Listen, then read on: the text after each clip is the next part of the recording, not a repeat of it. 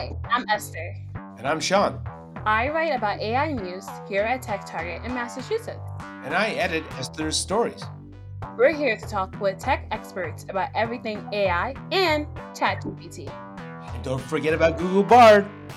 Whether it's who's ahead in the generative AI race, the metaverse, digital twins, or even the latest in autonomous vehicles, we've got it covered. Right, Sean? Yep, we've got it covered. Welcome again to another episode of the Targeting AI podcast. Sean and I are speaking to Wendy Gonzalez, CEO of Sama, a data labeling vendor. Wendy has been at Sama for 8 years. Before then, she served as Vice President of Product and Architecture at Cycle 30. She has also worked for several consultant organizations and currently serves as a board member for the Leila Jaina Foundation. Welcome, Wendy, to today's podcast. Thank you so much, Esther. I'm really pleased to be here. Thank you for having me. So you're a CEO for a data labeling vendor. Can you just give us a brief overview of what that entails in that job and how Sama works with its customers? Yeah, absolutely, Sean. So data is at the heart of AI, right? So effectively what artificial intelligence does is it, of course, attempts to understand large volumes of data and then, predict outcomes, right? So all AI is based off of data. And that's really where we sit. So we are a data labeling company. We help transform, process, and structure unstructured data. So specifically where we primarily focus is computer vision. And that is basically being able to label and structure images, videos, 3D, and LiDAR data for use in applications like self-driving cars, surgical robots, crop disease detection, things of that nature. Sama is not only woman-led, but was also founded by a woman. How does that affect the way the company carries itself in a male-dominated industry? How does that affect the handling of data, if at all? Yeah, that's a great question. Well, I've always been a firm believer in diversity. We can't help but bring ourselves to work, our experiences, as a child of immigrants, as a mom, as a sister, as many other things that we do. So I think that diversity is incredibly important. I've never been a fan of having a bunch of people agree with me when I get to a meeting or to business. So I think bringing diverse views are incredibly important, and particularly in the space of AI. Artificial intelligence is a technology that pervades like all of our everyday, right? From your phones to the way that we communicate to what's out on the internet. And so it's incredibly important that we have diverse perspectives brought into this because it's a global technology. It transcends location and gender. So having that representation, I think, is really important. And we've made a specific focus on diversity. So we actually have over 50% women in our company, and that is our labeling teams all the way actually up through management.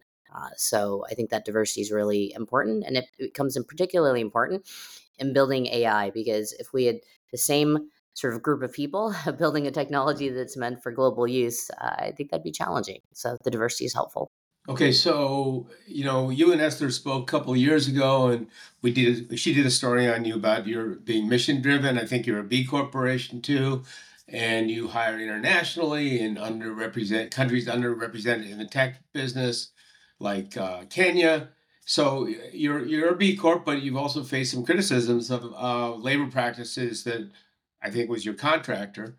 But how do you marry those two, the mission driven part and then concern, and then you know good humane labor practices? And everybody wants to know, like, the $2 an hour or $3 an hour to the Kenyan workers was above the prevailing wage, yes, but was it a why not go much higher than the prevailing wage? Go $2 or $3 higher to make yourself really stand out as mission driven. Yeah, well, let me maybe start with what the purpose of our social mission is, and then I can address all those components. So we're incredibly proud of our track record. So we do work in Kenya and Uganda. We have a purposeful hiring model to where the qualifications to come and get full time employment with comprehensive benefits is not based off of having a degree or having previous work experience. Right. So that's usually how people get hired. Is you get hired based off of I've got a college degree or I'm working in this industry. So our goal is to provide digital upskilling and a first time work experience, because our hypothesis And what we've seen and proven is that once you're able to get a job, you're able to then continue to get jobs. And that first employment is really critical, especially if you don't have a degree or you don't have the network. That's the biggest barrier to employment. So that is really our purposeful hiring model. And beyond the hiring on the basis of impact, we hire into living wages. So living wages are not just minimum wages, but we used a world-renowned methodology called the Anchor methodology, where the assessment is what does it take to not only have a meaningful wage, but to have safe housing, to have savings, and it's all based off of what the local wage is. So we've adhered to that methodology. We've done numerous audits with external parties, everything from MIT and Poverty Action Labs all the way through our B Corp certification. So we've got a strong track record, and have basically put our hiring and our wage practices out for the world to see, because it's something that is not an easy thing to do that level of purposeful hiring into a full-time employment role. So in terms of the why the wages, well, living wages are exactly what I just shared. So to give you a sense of it, in California, right, I think the minimum wage in the Bay Area is going to be somewhere around $18 an hour, right? And that might be $9 somewhere else. In Kenya, where most of our workforce is, the minimum wage is 15,000 shillings, and we pay at a minimum almost 29,000 shillings. Okay, and that is for an entry level position with full time benefits. So they're meaningful wages, they're meaningful jobs that are equivalent of what a teacher might make, what a firefighter might make. And so yes, as a first time job, it's meaningful, and it speaks to the fact that we have significant not just sort of waiting lists, but that the jobs not only are about getting into that employment, but getting experience so that people can either go back to college, so we have scholarship programs, or move on to higher paying work. Our intention is not to bring in people as computer scientists, right? It's to provide that first time entry level job. So, as a follow up to the previous question, I understand the idea of living wages and giving them the correct wage for their job, especially since it is a first job. And for our listeners, here's a bit of background. Sama has been accused of making some of the workers in Kenya, through its contract with OpenAI, read sexually and label sexually disturbing text. Is also accused of not paying them fair wages. I believe that was about $2 per hour. So you say livable wage, you say that's livable wage. Isn't the minimum wage in Kenya about $2? And even looking at it from a perspective of a New Yorker where the minimum wage is $15, I'm not sure that's helpful in this economy. Granted, that was 2 years ago. That's minimum wage. It's not living wage. Is $2 per hour, is that the minimum wage for that kind of work? And So no, what the minimum wage is actually 15,000 shillings. That equivalent is I'd have to do the math on that, but it's much less than $2. I'm certainly happy to share data with you, Esther, but it's all relative income. So when we're talking about, again, hiring, if you're familiar with this industry, a lot of work is happening in the crowd, and people get paid by the task sense. No benefits, no guarantees, whatever work is out there. Much of it is crowd driven, so the prices are sort of surge priced, right? So the more volume, the lower the price. This is full time living wage paid work, right? Employment with benefits, so medical, dental, vision, 21 days of vacation, sick leave, full time secure employment for people who've never worked before, and have an opportunity to basically create the digital skills necessary to participate in the digital economy. Beyond that, when I'm talking about living wages, that is all in a local context. So there's a living wage in Uganda, there's a living wage in India, and the living wage in India is going to be substantially different. It's actually going to be a lot less than that number of shillings I mentioned. In terms of the local context, I mean, this is where I would encourage you to go and take a look at livingwage.org, or look at the Kenyan minimum wage, is that it is 15,000, and you're coming into an entry level job that is nearly twice that amount of money. That's why I shared with you the comparable positions. Teachers, right? Bank tellers, this is what these entry level position is comparable to. That explanation sounds fair enough, but when you add in the stuff about some of the content that the annotators had to view, that I can almost see that as like hazardous labor, where you get a premium because you have to do this kind of noxious work, and some of the labeling with the offensive stuff, violence, sexual violence, other really bad stuff. So, did you pay a premium for that kind of work? Yes, there's a premium for that kind of work, but I want to clarify, and I think this is important, Sean, and as is that that initial work that was ultimately a pilot project for OpenAI, it went beyond the boundaries of work that we were comfortable doing, so we canceled that project. It was only in existence for a handful of months. We can't, we shared our concerns, and we don't do content moderation work. So we've fully exited that business. Beyond that, it was never part of a core of what we were doing. So less than 4% of our work. So the 96% is in annotation with our specific hiring practices. That work was not work that followed the norm. There were resiliency tests, wellness counters. It was a completely different line of work that we've fully exited. And ultimately, it's not our focus area. It never has been. It was really two engagements that occurred. We exited that, and to make sure that we were, basically not going to get into a situation like that again, meaning where opportunities coming in may not fall in line with the areas we want to focus in. We created a service line boundary policy, basically, that says this is very directly, this is the work we will do, this is the work we will not do. That includes sensitive or harmful content moderation. That includes not working, for weapons, weapon manufacturing and big tobacco and a number of other areas that, we feel is not our core focus or in alignment with our mission. So We're talking about data labeling and data annotation, right? Obviously, your company may not do this anymore, but there are other companies who do require workers to go and annotate in this type of way, in the way that annotators may feel uncomfortable. So, is it fair, or is there a fair way to label AI models like large language models or like language models while there's abiding by the rules of ethics? Also, why hire people outside the country to do stuff, or people outside the European world to do things like this? I mean, I know you guys are mission driven, and I think of like, okay, we're trying to get those underrepresented communities their first job, which makes perfect sense. Why hire them to do these dirty work or do this work that they may or may not want to do?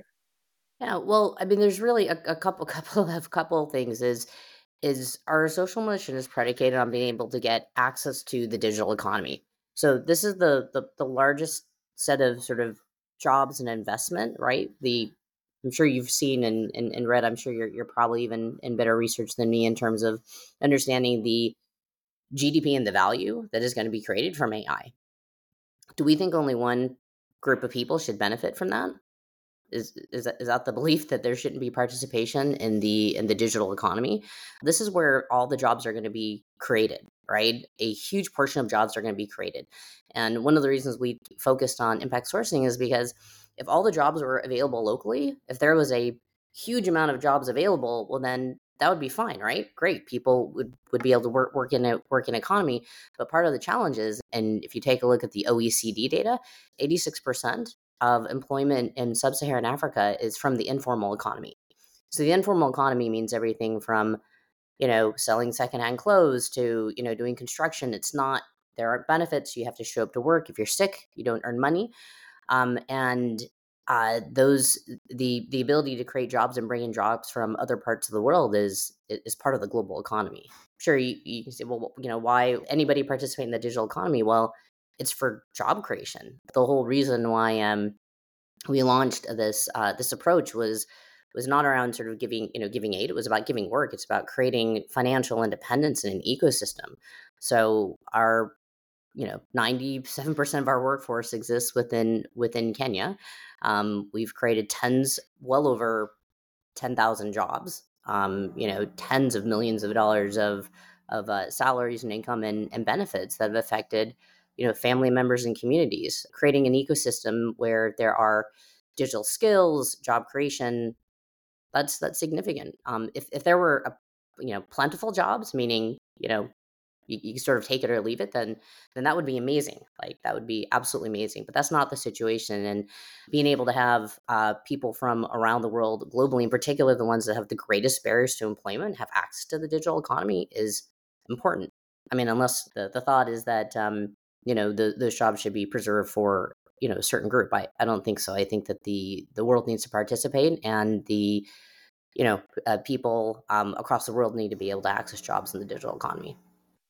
I definitely agree that people around the world need to be active in the digital economy. I think it's definitely right to say, okay, we have to have everyone participate. My idea is the idea of data labeling. And even I have discussed this with you before about like why do we need a human in the loop? Um, and what we are talking about are people with strong ethical convictions are definitely different from people in America. So they have different ethical convictions. So I guess my question is, what are the ethical implications?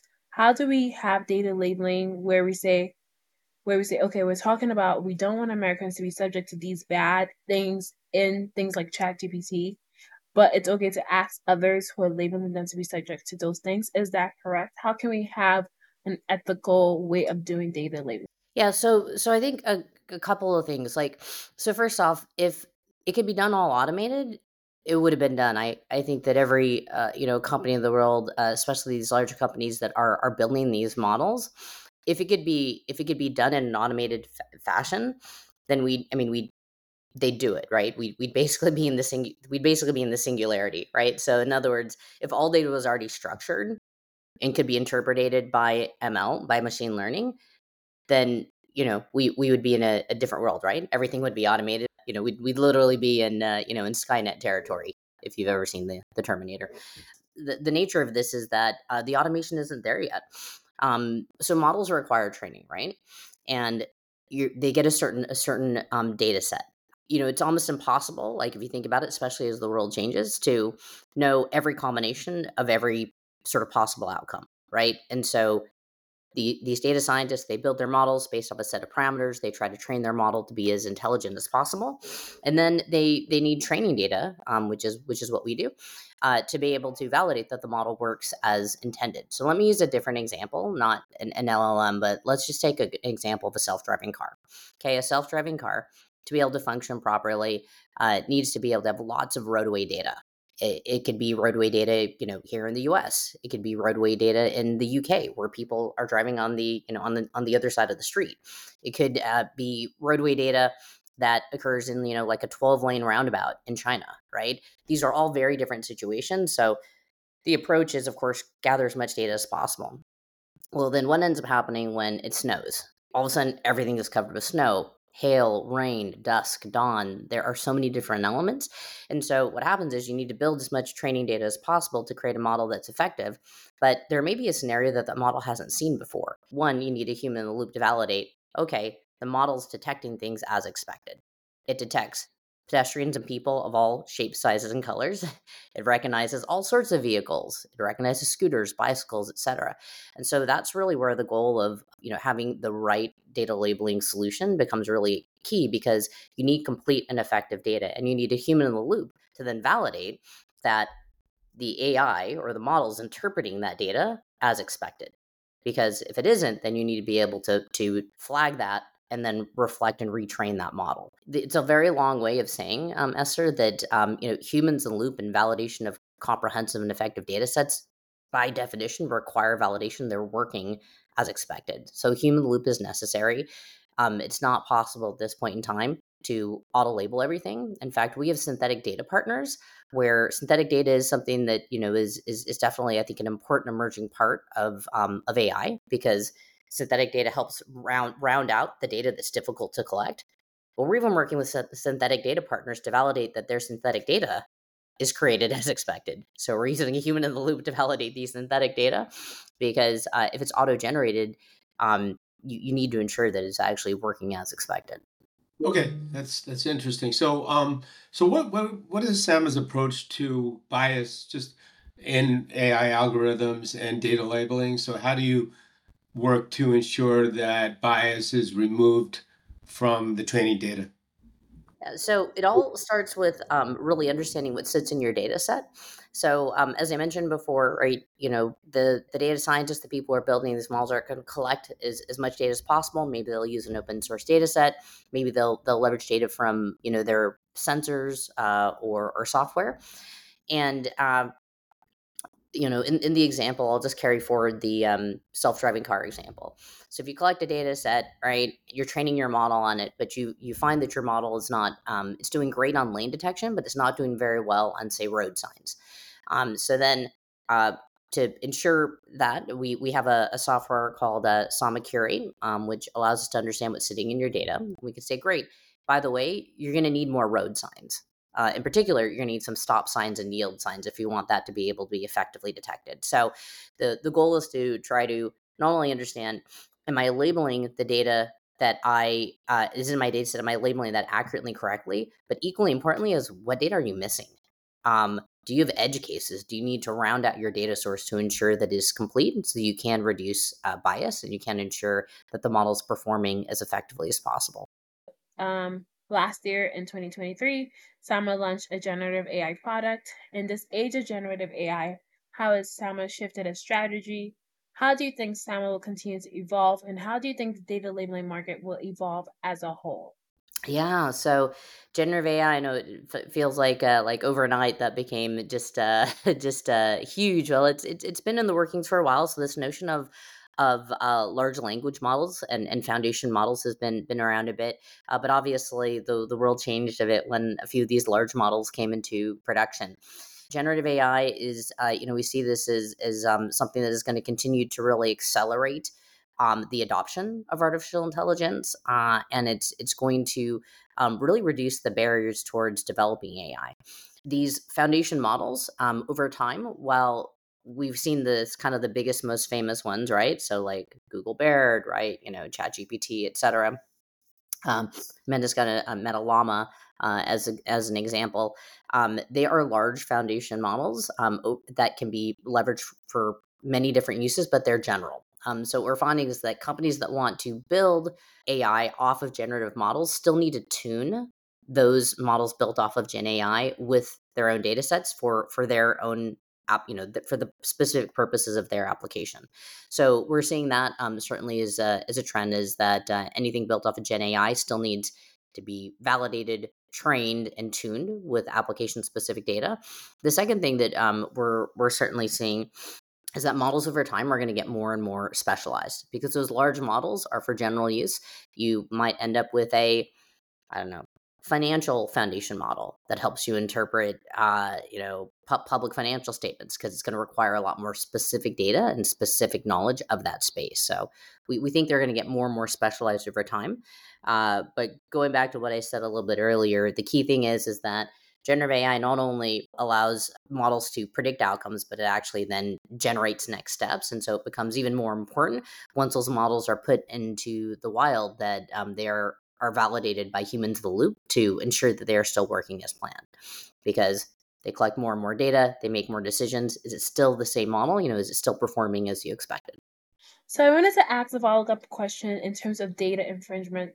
What are your thoughts, especially in the age of generative AI?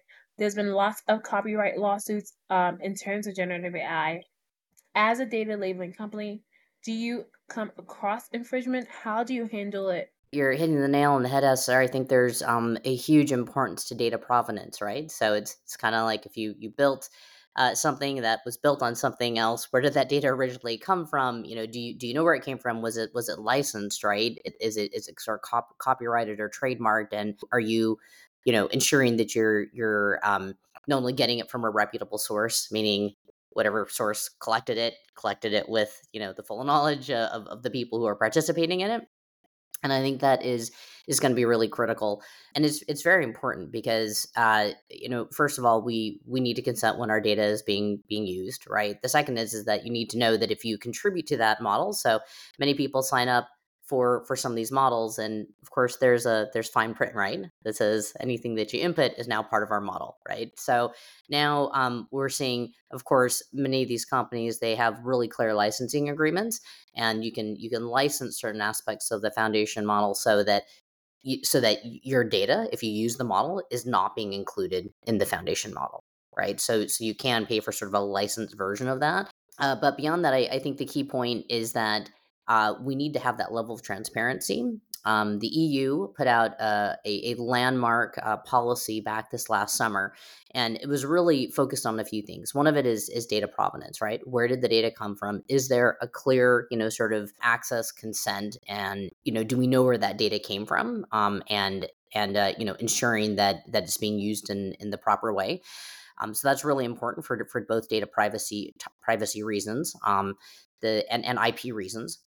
The second component of it is about transparency and how that AI was built, right? So generative AI, it's actually not just again interpreting, but it's creating now. So how do you make sure that that's explainable and that the business rules, if you will, that the AI was built on are transparent?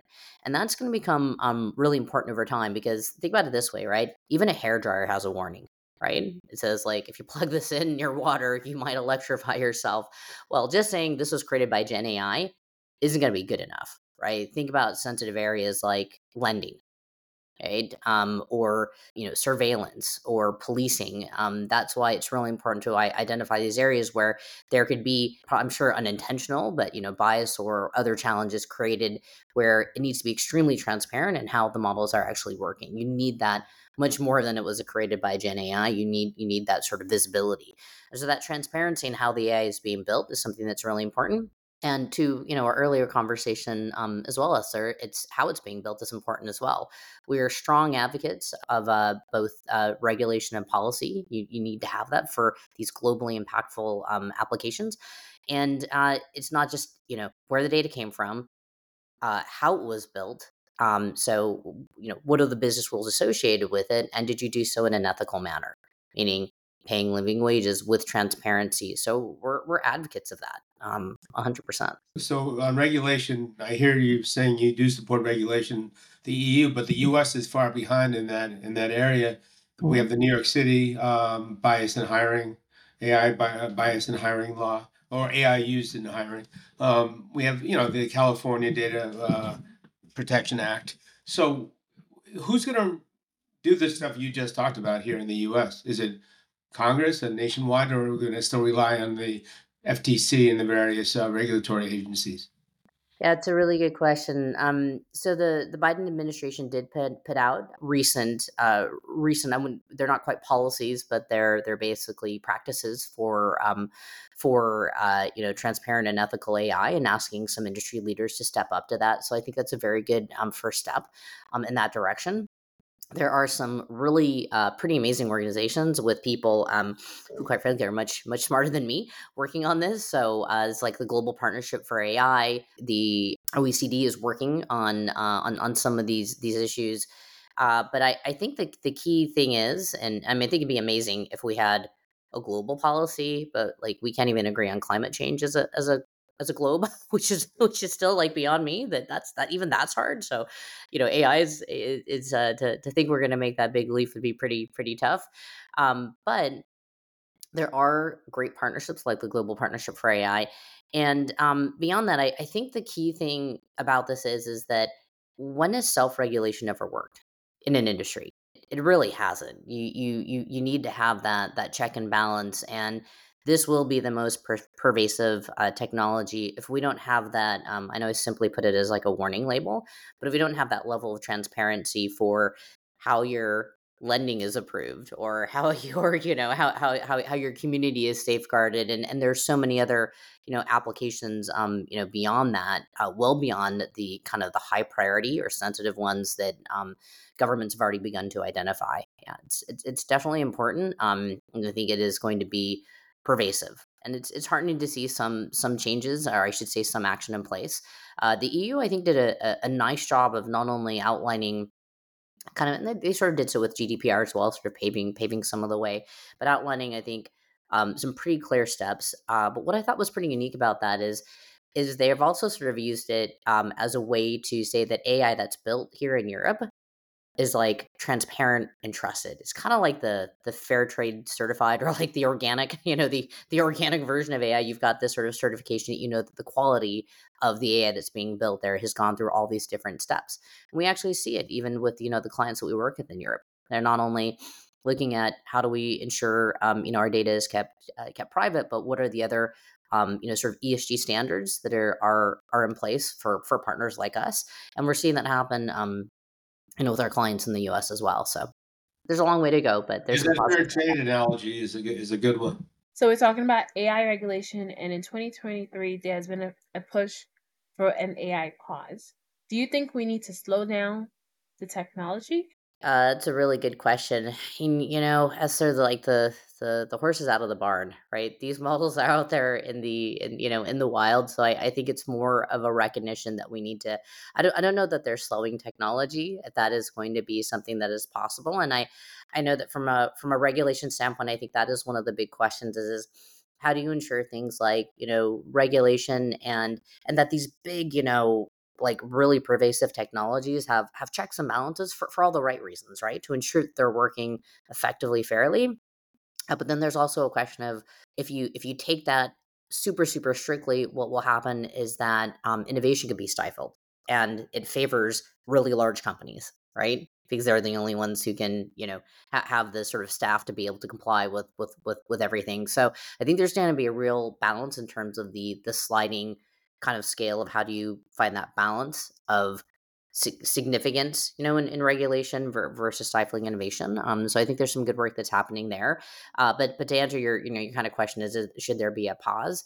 It's not possible to pause. People, engineers aren't stopping development. There's open source out there. Anybody can go and build. It's going to be a matter of putting the appropriate attention. And I think, governments and these sort of industry bodies that are doing, I think, really good work to try to be as informed as possible.